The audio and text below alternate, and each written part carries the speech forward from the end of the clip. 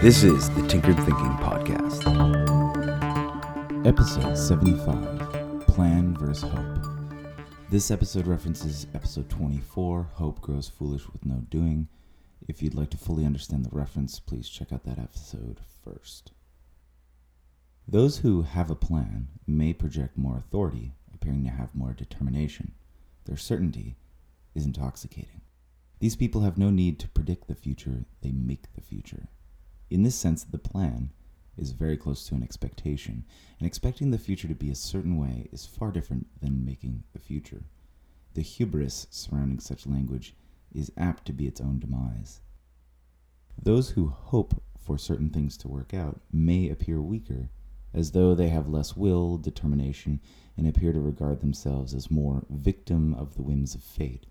They are more, quote, realistic, more down-to-earth, maybe even jaded with a shade of defeat, not surprised when things don't go their way. Fuel for an undercurrent of cynicism? Perhaps.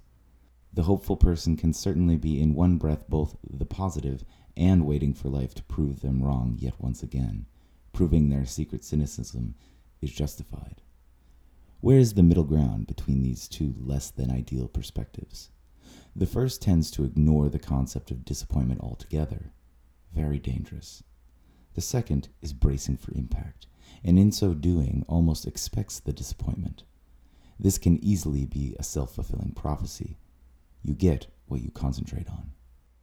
This is not to say that it's bad to have a plan and hope for the best, but there is a flaw in both strategies.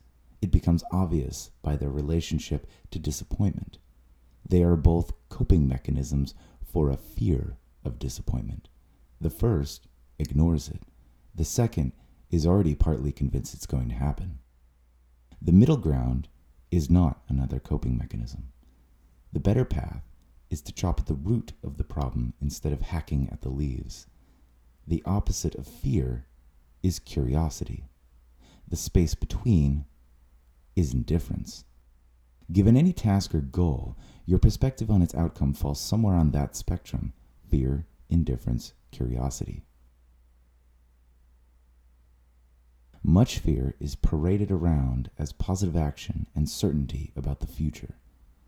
Curiosity is simply a strong desire to know and learn. This has nothing to do with hoping or expecting the future to be a certain way. Might it be a better way to look at the things that we undertake? This is the Tinkered Thinking Podcast. Thank you for listening, and be sure to visit our website at tinkeredthinking.com. As always, and like everyone else, please subscribe. And if you'd like to support this work, please visit the support page.